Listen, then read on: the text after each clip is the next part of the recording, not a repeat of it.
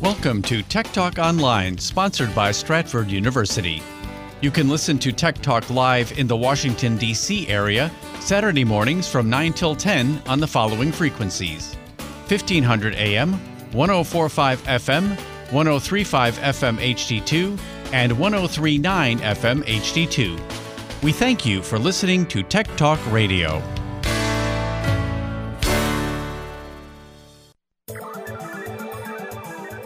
Interfacing complete.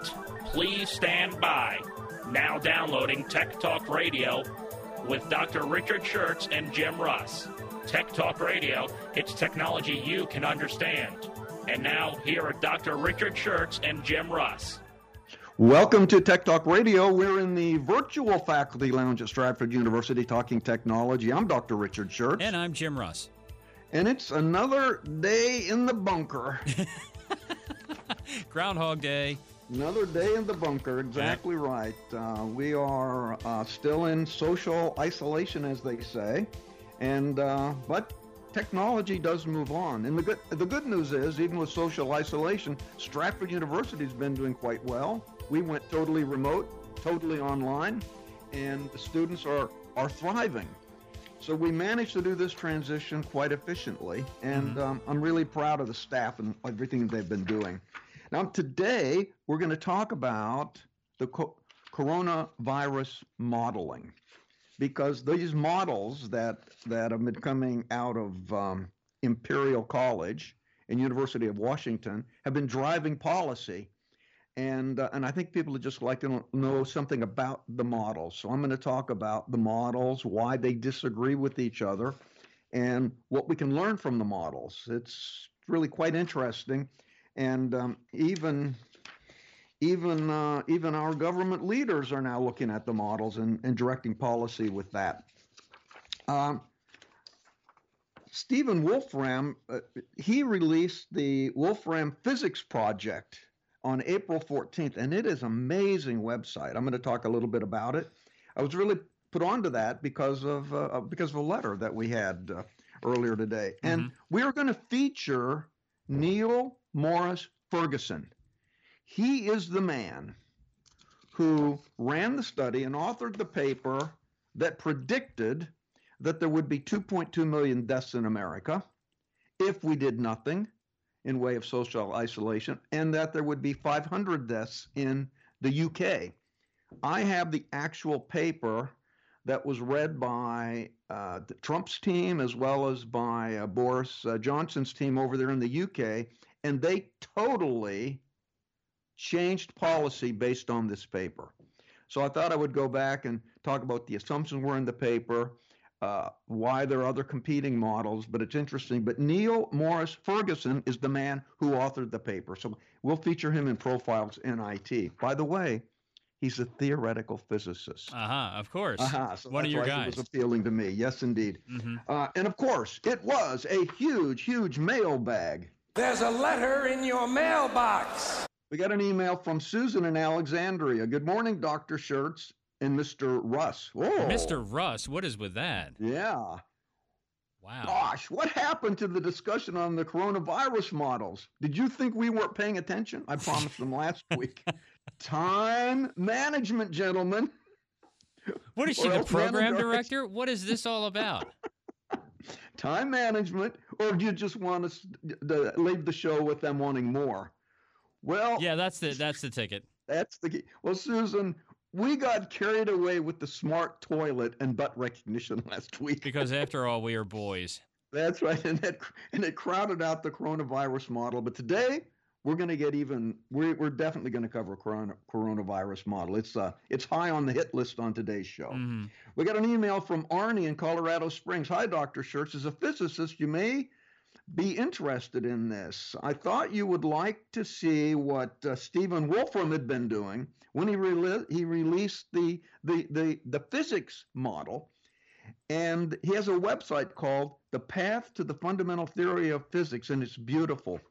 I'll tell you, Arnie, I looked at that, and I haven't had a chance to. He's got 900 pages of papers on there. I haven't had a chance to go through all of it, but I started reading it. It is absolutely fascinating. I'll talk briefly about it later in the show. And then I think next week I'm going to give a more in-depth discussion of it, because I think this is really groundbreaking work that he's doing. And thanks for that suggestion. Yeah. I didn't know about it until I saw it. We got an email from John in Kansas City. Is a 6-digit PIN really all that more secure than a 4-digit PIN? You know, you get your new cell phone and they make you put in a 6-digit PIN. And that means you got to remember 6 digits. Now, exponentially, right? Yeah, it is. Yeah, my wife says that 2 extra digits should not make much difference at all, but I think it does make a difference. What are your thoughts, John in Kansas City? Well, John, a 6-digit PIN is much more secure than a 4-digit PIN. I'll tell you why. A 4-digit PIN has 10,000 possible combinations. That sounds pretty impressive, but actually you could run through those pretty quickly if you had a computer. Mm-hmm. 6 digits have 1 million possible combinations. So there's a big difference between 10,000 and 1 million. Yes. So it's like a lot few more zeros. secure. That's right. So I definitely believe in the 6-pin choice. And so I always opt for that. We got an email from Alex in Falls Church, Virginia. Dear Doc and Jim, when I bought my laptop, the salesman told me that Windows 10 does a horrible job in keeping the system optimized and running smoothly. He said I needed to buy a program called System Mechanic and clean up Windows every few months. He told me the most important feature was registry optimization, and that I would definitely have to optimize my registry every time. But somebody at work said that optimizing your registry could be dangerous. Is that really true? Alex in Fairfax. Well, Alex, it is useful to sort of tweak your computer and keep it running. It's not true that you need to optimize your registry database. It is true that over time you'll get items cluttered up in it, but there's very little evidence that it actually speeds things up. There is evidence, though, that occasionally these optimizers make a change to your registry and then your computer won't boot up, or Windows will not behave correctly. So I don't really optimize the registry. I just let that be. But there are other tools that you can use that basically will clean up your hard drive and get rid of unwanted files. Now, I use CC Cleaner. I've used CC Cleaner for years and years, and I'll use it to clean up unwanted things on my computer. I don't use the registry optimization fee. That will do registry optimization, but I don't do that. There's also a disk cleanup utility, which is built into Windows. So you can go to the Windows utilities, and there's a disk cleanup there that actually is pretty good. It gets rid of unwanted files. There's also another program which I like called the Geek Uninstaller, and it will go through and it will uninstall programs completely.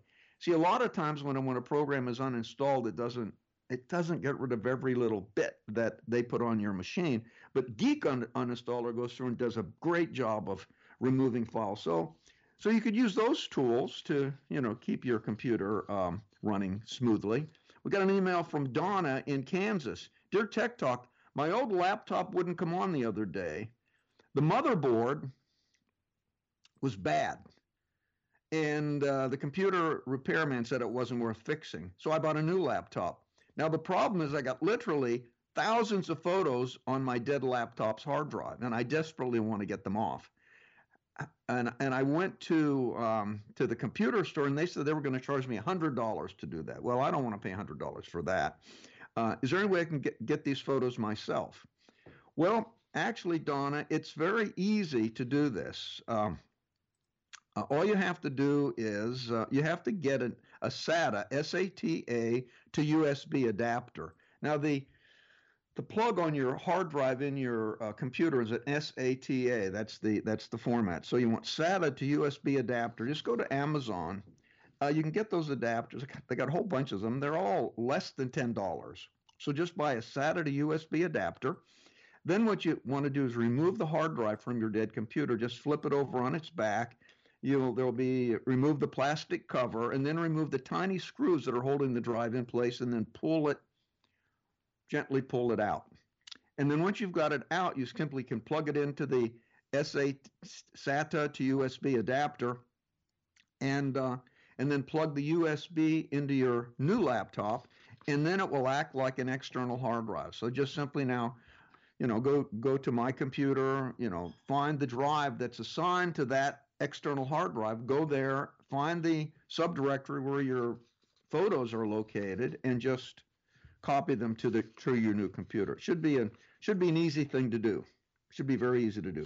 We got an email from Jim in Bowie, Maryland. Dear Tech Talk, I've been listening to your Cut the Cord shows, and I recently purchased a Tablo so I could stream over-the-air TV on my Wi-Fi network. It has a remote feature that allows me to access TV even when I'm out of the house. But when I set up the port forwards on my Verizon Fios router, remote access works for a while, and the ports forward properly, but then it stops working, and I've got to reset it again, and it'll only stay working for a few days. Is there any solution to this problem?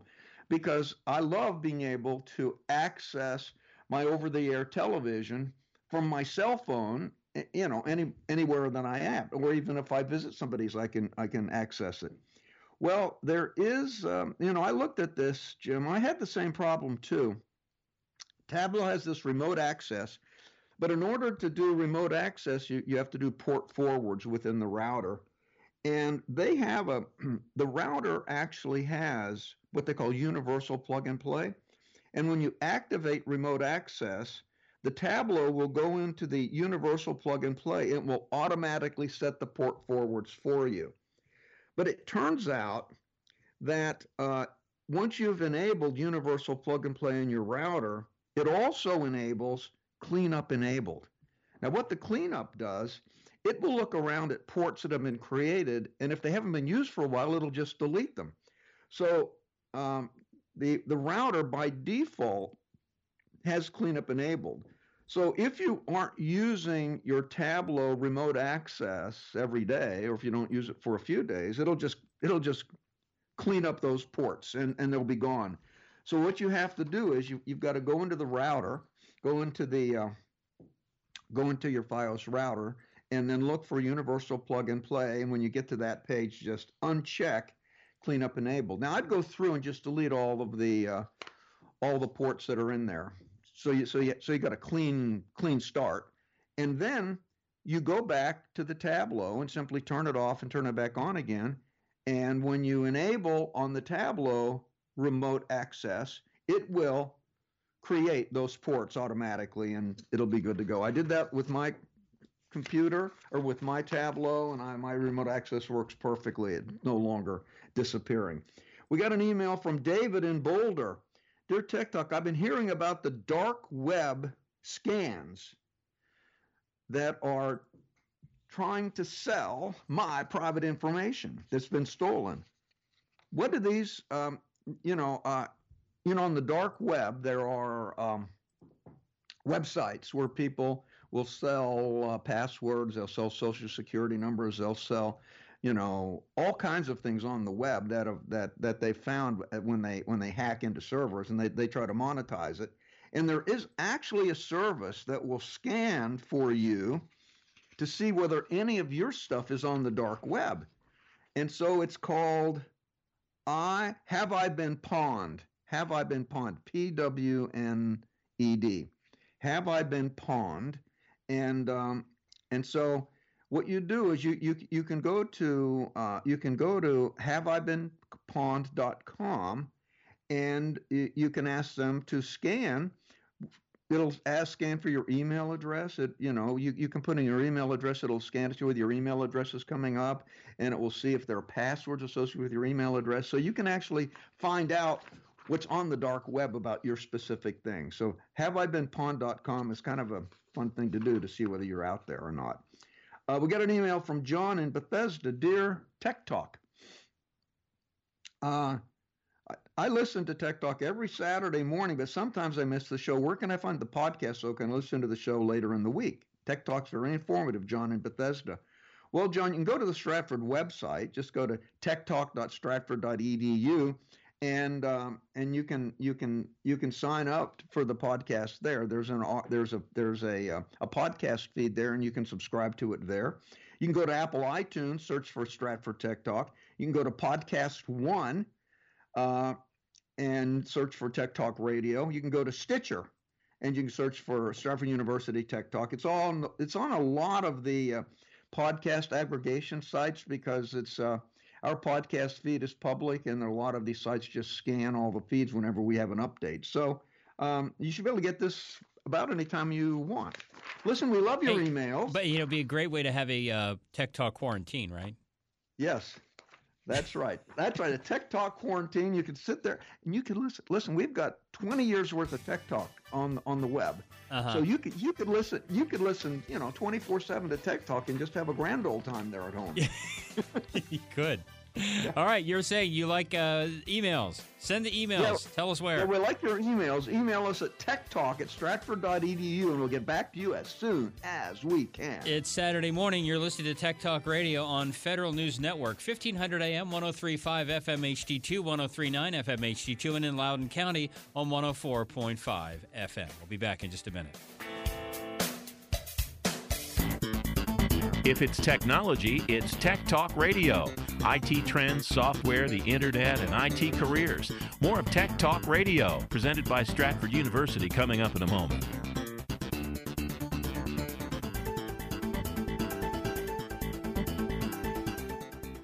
In the next 3 years, there will be 3.5 million unfilled cybersecurity jobs. How can you make that work for you? Stratford University offers everything you need to succeed, from certifications to bachelor's and even master's degrees in cybersecurity to prepare you for a rewarding career in today's most lucrative and sought-after field, cybersecurity. Stratford has seasoned IT faculty, well-equipped labs, and real-life scenarios to help you achieve practical solutions to today's newest challenges. And Stratford makes a cybersecurity career reality with accelerated classes, year-round program starts, and both on-campus and online options to fit your busy schedule. All disciplines are offered, including digital forensics, networking, and telecommunications, and our full line of degrees, including a master's in cybersecurity. Find the future of you with a future in cybersecurity. Go to stratford.edu/cybersecurity today. That's stratford.edu/cybersecurity.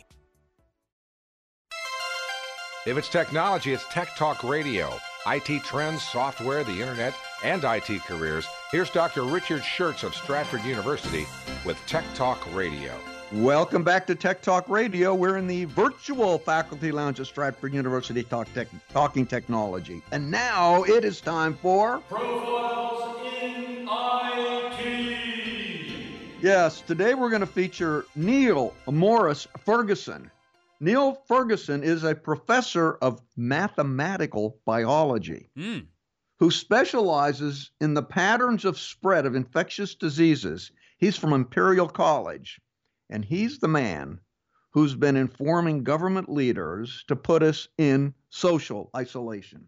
Now, Ferguson was born 1968 in Cumbria, but he grew up in mid-Wales. He attended Llanidloes High School in Wales. Now, his father, it's interesting, he was an educational psychologist. His mother was a librarian. But then, if you can imagine this, she became an Anglican priest. That's interesting. That is amazing. I mean, that's quite a career shift. Change, yeah. Quite a shift from librarian to Anglican priest. So I wonder, but he couldn't call her father. I mean, Reverend? Reverend. Oh, yeah, that's it. That's probably what. Or Reverend just, Mom. I don't know. I'm guessing mom still works. I would say mom still works, yeah. He received a Master of Arts degree in physics. He's a physicist. That's why I like this guy. Yeah, 1990. Plus, he got a doc. He did something very topical, too. Yeah, and he got a Doctor of Philosophy in Theoretical Physics in 1994. Both of them were from Oxford University. Now, his doctoral thesis he was modeling actually crystals, crystal and the structures, and he was modeling the transition from crystalline formation to a dynamically triangulated random surface. It was a phase transition of a type, so he was very much into this kind of modeling. Now, Ferguson was part of Roy Anderson's group of infectious disease scientists who moved from the University of Oxford to Imperial College in November of 2000. So they sort of defected from Oxford, and they went to Imperial College. And these two groups have been competing with each other. So we've got the Oxford models and we've got the Imperial College models, and they're still competing with each other. Now, in 2001, Ferguson started modeling the UK's foot and mouth outbreak. I'm laughing because when I was a kid, my grandmother whenever we were doing something that seemed uncleanly, my grandmother would say, you want to get hoof and mouth disease, which is people used to call it hoof and mouth disease. You remember that? Yeah, hoof and mouth disease. Yeah. Hoof and mouth disease. Which makes it sound even worse, right? Yeah, it does. It does. And so he started modeling that in 2001. Then he and his colleagues founded the Medical Research Council Center for Global Infectious Disease Analysis in 2008. And they began consulting with the government. Now, during the swine flu outbreak in 2009, Ferguson and his colleagues endorsed the closure of schools. Already back in 2009, they said, isolation is really a deal. And so he was already talking about mitigation techniques to sort of bring that under control. Now, in 2013, he contributed to research on the MERS coronavirus, and that was they had the MERS outbreak in the Middle East. And he documented the link to dromedary camels. So this was a virus that was coming from the camels in the Middle East, So, the current virus that we've got came from bats. So they're these animal to human transmissions. In 2014, Ferguson provided data to the World Health Organization on Ebola in West Africa. Now, in addition, he's been working on all sorts of mosquito-borne diseases, including Zika fever, yellow fever, dengue fever, and malaria. Those are all viruses that are transmitted by mosquitoes. In 2015, his team modified the model which was dealing with the spread of dengue virus, and they figured out that if they would infect the mosquitoes with a particular variation of the virus, this is the Wolbachia virus, that the mosquitoes would not reproduce as quickly, and that actually allowed them to control this much more efficiently. Now, why he's important now is that in February of 2020, Ferguson and his team used statistical models to predict the spread of COVID-19 from China. 2015. 2020. February of 2020. And they were predicting the spread of COVID-19 from China. Now, his team estimated that only 10% of the actual cases were being detected in China. They didn't really feel like China had any kind of measurements. So they didn't know how many people had it. Mm-hmm. And they also calculated that only 1 in 3 of the people who came from China to the UK had their infection detected. And so he said that the coronavirus could affect up to 60% of UK's population, and that it would be comparable to a major influenza pandemic that we had in the early 20th century. Now, what really affected it is what affected the sort of the dramatic results is Ferguson began looking at the case of Italy. Mm-hmm. When they did the initial models, he was assuming that a fewer percentage of people would have to be in the ICU because in China they were using oxygen and for about half of the people that were critical, and then they had ventilators for the other half. So he just assumed that you'd need, 15% of the people would need ventilators. But when he looked at the results in Italy, he realized that oxygen didn't work and people had to go straight to ventilators. So all of a sudden, he had to double the number of ICU rooms that would be required, and that immediately created a strain in the whole healthcare system. So they published a paper. I've got the paper here. It's a 20-page paper. This paper came out March 16th of 2020, and what they're saying here is that you go, and the thing that was scaring the Trump administration as well as Boris Johnson is figure 1 in the study. It shows what happens if you have no mitigation. You don't have any social isolation at all. And they're predicting that 2.2 million people would die in the U.S. And 500,000 would die in the U.K. The day after this, I think the government officials got copies of this paper about a week earlier, because almost based on this paper, they just shut down everything. Yeah. And this was, but there are a lot of assumptions that go into this paper, and I'll, in terms of what, and sort of the dominant assumption that you have to have is what is the reproduction rate? In other words, how many people, if somebody has infected, how many people will they infect? And he was assuming a reproduction rate of 2.3. So it was between 2.2 and 2.4. And that means that each person would infect 2.3 to 2.4 other people. And that means that you double the number of cases every 5 days. So he actually, his paper was really the driver here.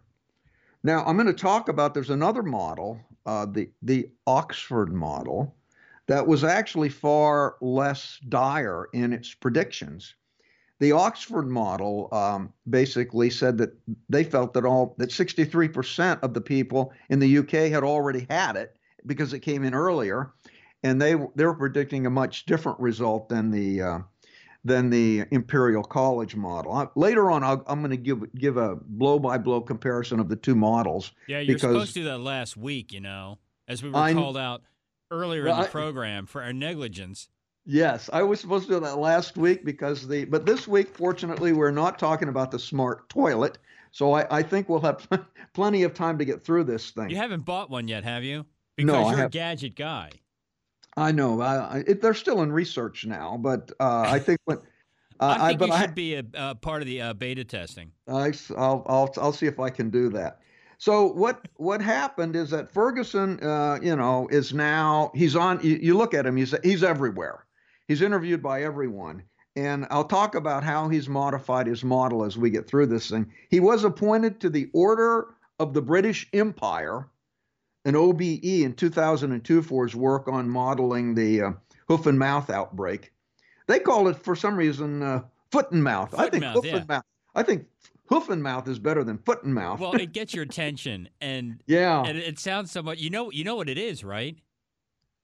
No, I can't quite remember. It's a common infection that causes sores and ulcers inside and around the mouth, a rash or blister on hands. It's mostly on children, feet, legs, or your backside. Wow. It can be painful but not serious. So how do you get it? Close contact, such as kissing, hugging, sharing cups and eating utensils. Coughing and sneezing, contact with poo. For example, changing a diaper, or contact with blister fluid. Wow. There you go. So, I hope you're enjoying breakfast. Well, thank you very much. Now on March 18th, 2 days after the paper came out, he developed symptoms of COVID-19. Wow. Now, if you remember, Boris Johnson had it. He did, yeah. So he went to the government to report on his paper and present the results of his paper. And it looks like at that presentation, when he was talking to the government, is when he got it. So maybe he got it from Boris? Is that what you're thinking? I don't know. It's hard to know, or maybe Boris got it from him. I'm not really certain on the timing. Well, Boris got very lucky. He did. So now he's in self-isolation now, and he's doing very well. It's not a problem at all. And I'm gonna go into the models a little bit later to get more detail. So there's everything you need to know about Neil Morris Ferguson, the man at the center of the coronavirus modeling bonanza. Hope you're paying attention, because we're going to play the pop quiz after the break, and it's your chance to win a free prize, which you'll be able to claim someday. So stay tuned. You're listening to Tech Talk Radio on Federal News Network, 1500 AM, 103.5 FM HD2, 103.9 FM HD2, and in Loudoun County on 104.5 FM. Learn more about the programs at Stratford University by going to stratford.edu. If it's technology, it's Tech Talk Radio.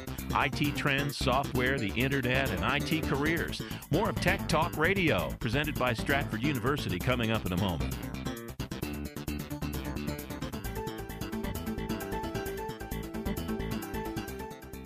In the next 3 years, there will be 3.5 million unfilled cybersecurity jobs. How can you make that work for you? Stratford University offers everything you need to succeed, from certifications to bachelor's and even master's degrees in cybersecurity to prepare you for a rewarding career in today's most lucrative and sought-after field, cybersecurity. Stratford has seasoned IT faculty, well-equipped labs, and real-life scenarios to help you achieve practical solutions to today's newest challenges. And Stratford makes a cybersecurity career reality with accelerated classes, year-round program starts, and both on-campus and online options to fit your busy schedule. All disciplines are offered, including digital forensics, networking, and telecommunications, and our full line of degrees, including a master's in cybersecurity. Find the future of you with a future in cybersecurity. Go to stratford.edu/cybersecurity today. That's stratford.edu/cybersecurity. If it's technology, it's Tech Talk Radio. IT trends, software, the internet, and IT careers. Here's Dr. Richard Schertz of Stratford University with Tech Talk Radio. Time for you to talk, Doc. Oh, yes, indeed. Yes, this is, of course, not simply a radio show. It's a classroom of the airwaves. That is correct. And what we're going to be doing is... Hang on a second. No, it isn't time for you to talk. We have to. We're so out of sync here. We need to do this thing first. Where is it? Here we go.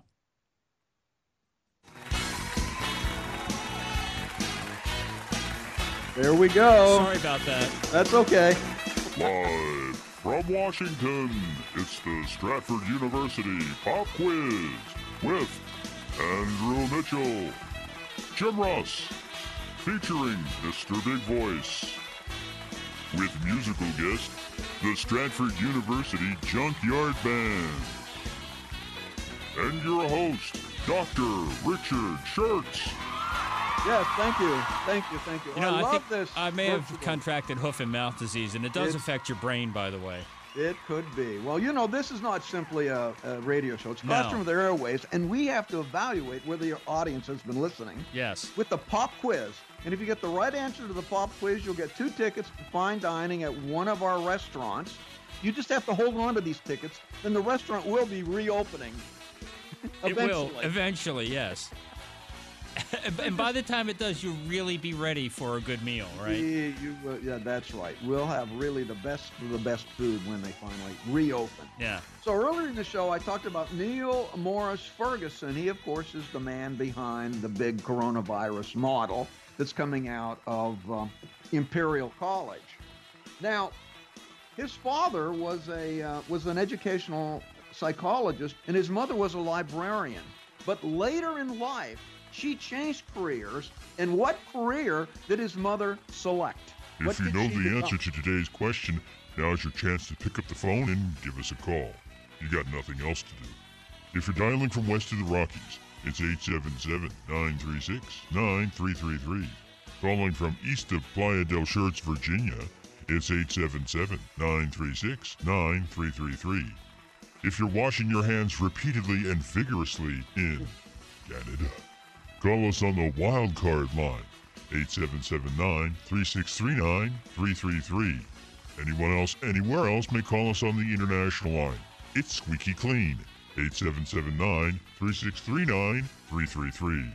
Now, once again, here's Dr. Richard Schertz. Good to hear he's in good spirits, right, Doc? Yes. Yeah, everything is, it sounds like he is on track. You know what they say, when Mr. Big Voice is happy, everyone else is happy.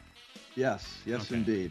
Now, let me talk about the Wolfram Physics Project, and I'm going to go into more detail on it next week. I'm just explain it briefly. Okay. So Stephen Wolfram, he unveiled a new website, the Wolfram Physics Project, And the subtitle is A Project to Find the Fundamental Theories of Physics. And his aim is to basically crowdsource some of his research and get input from the world. Now, he's written several documents on this website that explain what it's going on, but it's quite amazing. He basically, he formed a computation company. He was a physicist, theoretical physicist many years, and he formed a computation company. And he's been thinking about this for a long time. And his basic premise is this. He says the universe and all of our physical laws look complex, but he believes that there's some underlying model that's extremely simple from which everything develops. And that was the basic idea of this. So he thinks that the universe can be modeled using points in space and rules that, when applied, generate more points. And if you have the right rule, you'll generate space. You'll generate space that has 3 dimensions. If you pick the wrong rule, you'll generate space that maybe has 2.8 dimensions. And you will basically create the entire rules of the universe just from very simple rules. Now, he's already begun doing, he's worked with 2 other physicists. They've already come up with this model. They've been processing it, and he was able to demonstrate that general relativity and quantum mechanics are basically 2 sides of the same coin. They basically naturally come out of this process. Now, even though he doesn't think he has exactly the right starting rules, he's getting really interesting results. But he said he wants to figure out the exact starting point, and he wants people to help him. So you can log on to this site and you can suggest more rules. They're running the modeling. He thinks this is probably going to really provide the final unification of physics, where we can bring the physics of relativity, of general relativity, and actually match it up with the physics of quantum mechanics, and when you can predict gravity as well as all the other electromagnetic forces. So this is really exciting. I only had a chance to read about half of one paper. I'm going to talk about it more next week because I think this is just a huge breakthrough. We don't have a winner yet, so if you would, Doctor, please ask the question once again. Yeah, Neil Morris, his mother, of course, was a librarian, but later in life, she changed careers. What did she become? May I offer an alternate question as well? Okay, you can certainly do that. Okay, mine would be, how does one contract hoof and mouth disease? Now, of course, we have to give people the number to call. 8779-3639-333. That, of course, the international line. Continue on, Doc. Yes, let's talk about the dueling coronavirus models, and then this is kind of long, but we can just stop if somebody calls in. Okay. So the language of models is really, it's all mathematical, and models are really no better than the input data. Now, Britain had been moving toward an approach in the beginning where they were called herd immunity. Now, this is where you just let everyone get it, and then eventually 80% of the people have it and they're immune to it because they've had the disease, and then it stops spreading. And so Britain was originally just going to do that until researchers at Imperial College reported on that March 17th paper the impact of going slow and how devastating it would be. I mean, even the U.S. was going to go through the herd immunity method, just not do that much. But when Imperial College published this result, Boris Johnson changed direction on a dime, and Donald Trump changed direction, and his team, Trump stopped calling it like the flu, and immediately we went into mitigation. Now, here's the interesting thing. A week later, the team, which was at Oxford University, which was led by Sunetra Gupta, professor of theoretical epidemiology. Epidemiology, yeah, epidemiology. Thank you. You're welcome. I'm here to help. Thank you so much. And they basically came up with an entirely different model with dramatically different results that were not as dire as the Imperial College model. And so their paper suggests that up to 60% of the population in the UK has already had the virus, many without even knowing it, and that only 32% still had to get it. So that, of course, led to dramatically different results. And they said if that's true, the whole thing will subside in 2 to 3 months, and the health service would not be overwhelmed. So these are two dramatically different models. And the Imperial team went back and they studied their model again, and it's Ferguson, and they basically tweaked it a bit. And they said that the health department could handle the peak if there was mitigation. Now, Imperial's previous paper had warned of 250,000 to 500,000 deaths if the government did not do anything. But with suppression, the new Ferguson model predict there would be fewer than 20,000 deaths in Britain.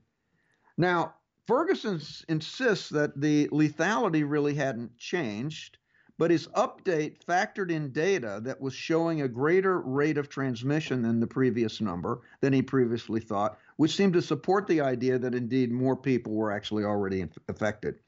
Now, how can we make sense of these models? I mean, all mathematical models start with kind of a well-defined question. Well, both models are right in design, but they have different results.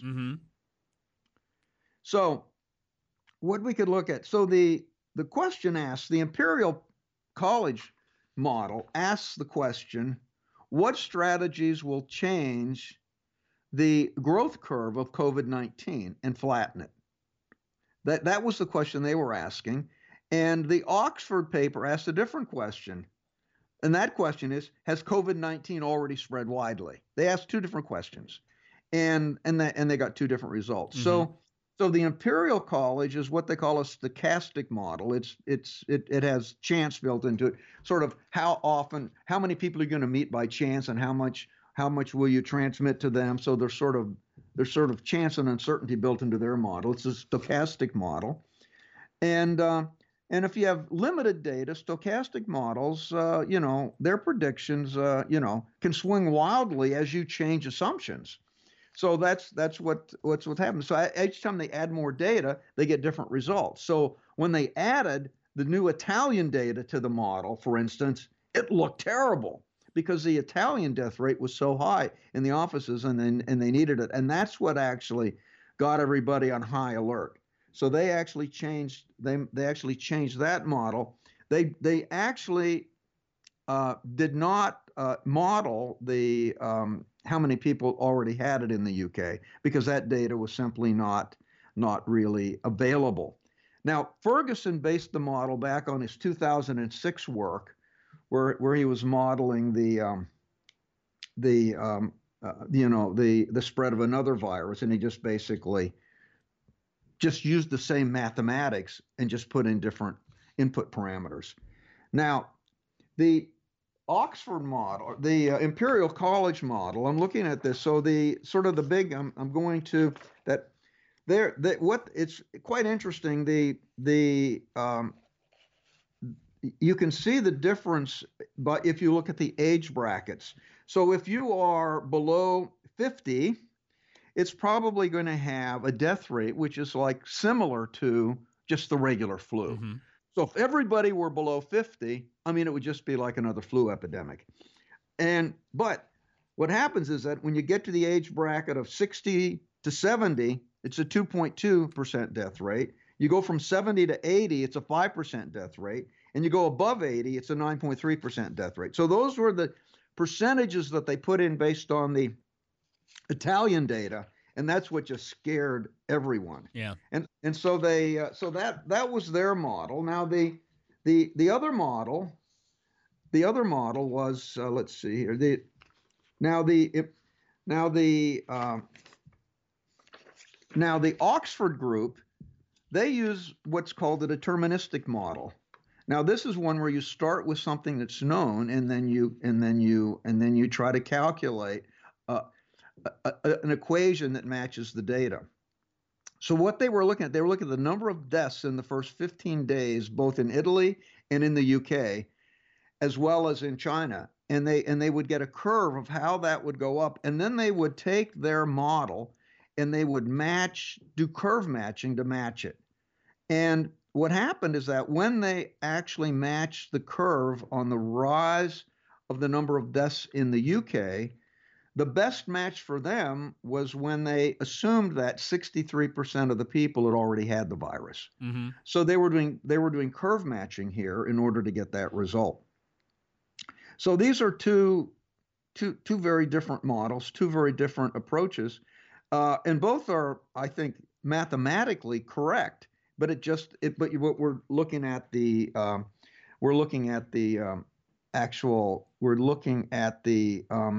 input data to see what you're going to go with. So but people ask them, why in the world did they have such a dramatic impact and only believe the Imperial College model and not the Oxford model? By the way, there's a University of Washington model that's very similar to the Oxford model. It's the same approach. And what the policymakers said was, in fact, what really affected them was when they looked at Italy. And the crisis of the healthcare system in Italy was so bad that result stimulated this massive movement toward isolation. Which in the long run may actually have been a good thing, right? It probably was better. Yeah. So, when in doubt, go with real data. Right.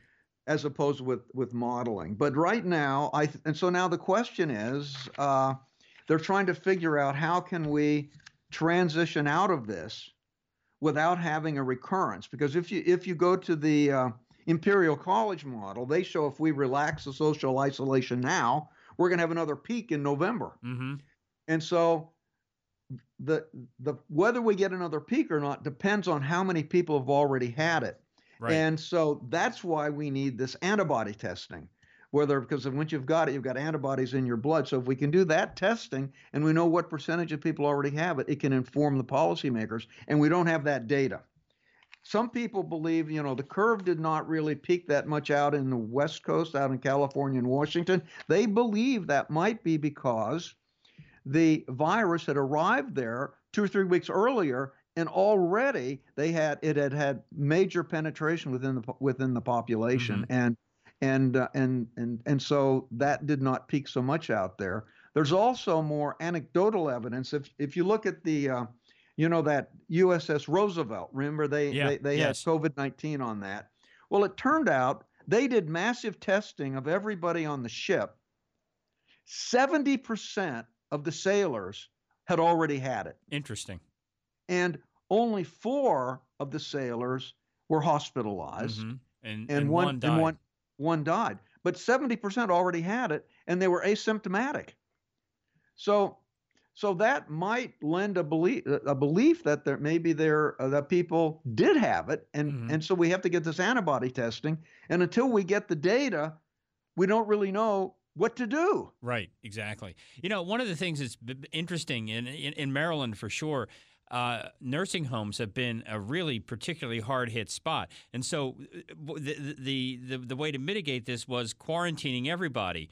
But this doesn't seem this may have been to the detriment of what's happening in the nursing homes. Don't you think it'll be interesting to see how they figure out how to deal with this in that sort of environment in the future? So what has happened in the nursing homes? Remember I said on the ship, the Roosevelt ship, 70% had it. Mm-hmm. Most of them were asymptomatic. People have coronavirus, they're asymptomatic, and then they're going to the nursing homes. And it's an asymptomatic person who's spreading it around the nursing home. Yeah. And we don't have sufficient testing. Right. And so you just can't take someone's temperature. That is the real problem, this lack of testing. Yeah. And so I think that has got to be out there as quickly as possible, because as soon as somebody's got antibodies, they're not going to get it. Mm-hmm. Then they could be the first ones that would go back into the workforce. Right, exactly. All right, we got somebody who'd like to play the game. Let's go to line 1. We're talking to Lewis calling from Rockville. Lewis, good morning. How are you, sir? Lewis? Hello, Lewis, you there? Let's try this again. Lewis, are you with us? Now, Lewis is seemed to have dropped off. Let's try this one more time, see if we can get him on there. Lewis, are you there? Lewis, are you with us? There he is. Okay, Lewis. Okay, there Dr. we go. Schurtz, go ahead and ask the question. Yeah, earlier in the show, I talked about Neil Ferguson. Of course, he's the big modeler. His mother was initially a librarian, and then she changed careers. What did she become? An English beast. I think that's close enough. Anglican priest. Yes. Close enough for Tech Talk. Close enough. We have Very a winner. good. Hang on, Lewis. We're going to send you back to Andrew, and we'll take your information. It's Saturday morning. You're listening to Tech Talk here on Federal News Network, 1500 AM, 103.5 FM HD2, 103.9 FM HD2, and in Loudoun County on 104.5 FM. We will be right back in just a moment. Stand by. If it's technology, it's Tech Talk Radio. IT trends, software, the internet, and IT careers. More of Tech Talk Radio, presented by Stratford University, coming up in a moment.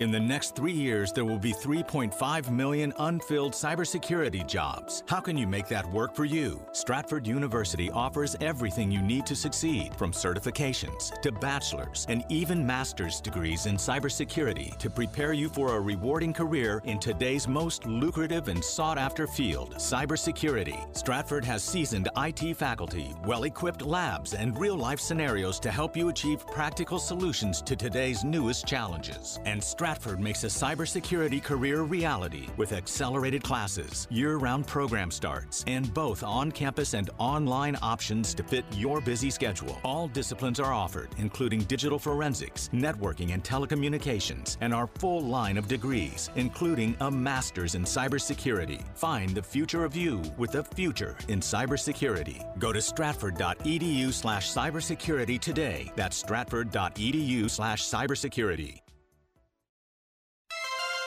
If it's technology, it's Tech Talk Radio. IT trends, software, the internet, and IT careers. Here's Dr. Richard Schurtz of Stratford University with Tech Talk Radio. Welcome back to Tech Talk Radio. We're in the virtual faculty lounge at Stratford University talking technology. Let's talk about COBOL. Okay. Why does the financial world depend on COBOL so much? Even many of the government systems depend on COBOL.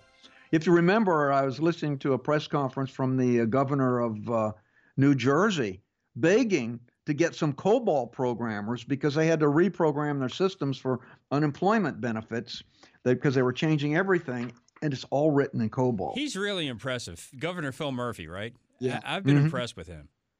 So COBOL took the business world by storm. It's been out here since 1959, 1960. It's like 50 years old. It was rolled out by Grace Hopper. Remember Grace Hopper? She was a phenomenon. She earned a doctorate in mathematics from Yale. She was a professor at Vassar.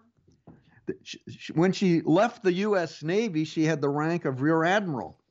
Now, she actually was driven to try to create programming languages that were closer to English so people could just program it. See, up to her point, whenever you'd program a computer, you just put in zeros and ones, and they were basically coded in hexadecimal. And you were just moving bits around, moving data around directly, and there was no high-level programming language that was easy to use. And so she built the first compiler. Now she invented the compiler, and this would take a high-level language, say that was English-like, and it would convert it to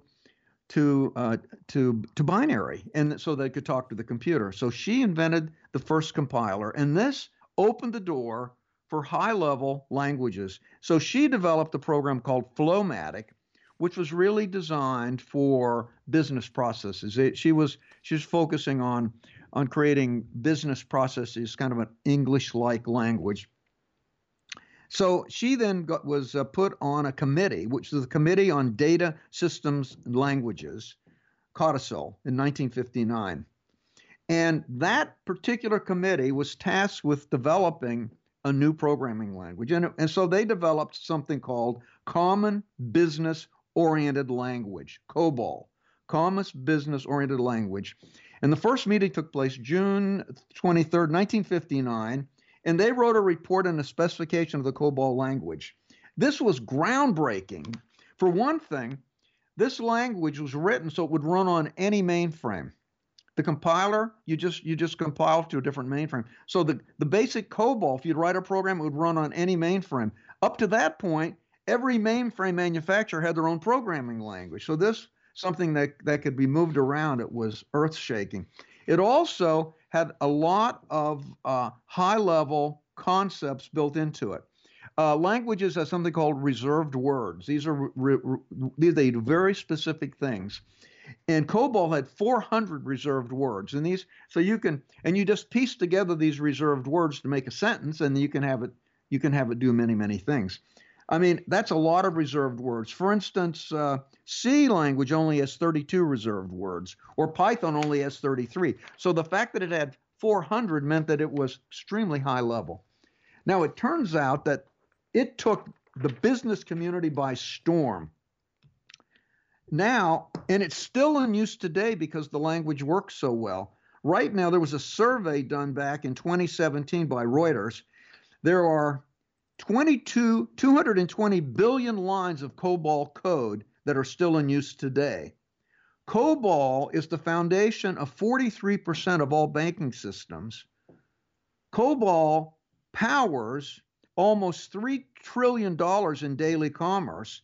95% of ATM card swipes are powered by COBOL. COBOL makes 80% of all in-person credit card transactions possible. Now, what has happened is that much of this code is not documented, and it's ancient. And so they're trying to get, so it's difficult for companies to swap out and get out of COBOL. So there are all these legacy COBOL systems. So now they're trying to convince programmers to come out of retirement and start programming in COBOL again, so they can figure out and modify this code. But this is a huge problem on how to migrate these legacy systems into something other than COBOL. And of course, new programmers don't want to become COBOL experts, because that means they're working on ancient code that's not documented, and all the new fancy stuff they can't get involved with. So they're going to have to bring back programmers from retirement. They call them COBOL cowboys. We need to get more COBOL cowboys back in the workplace in order to do this transition. But it's a great programming language, and it was so good that it's still in use everywhere. Mm-hmm. Now, broadband. We are just about out of time. Yeah, we are really close. Mm-hmm. Yeah, so broadband. We'll just do that. Yeah. I think everybody's been having fun at home, studying, and looking at things. What we found is a real uptake at Stratford. A lot of people are interested in online programming, online courses. So our online enrollments are shooting through the roof because people said, look, well, I'm at home, I might as well do something. Listen, go to the Stratford University website, www.stratford.edu, and tell them you heard about those programs on Tech Talk Radio.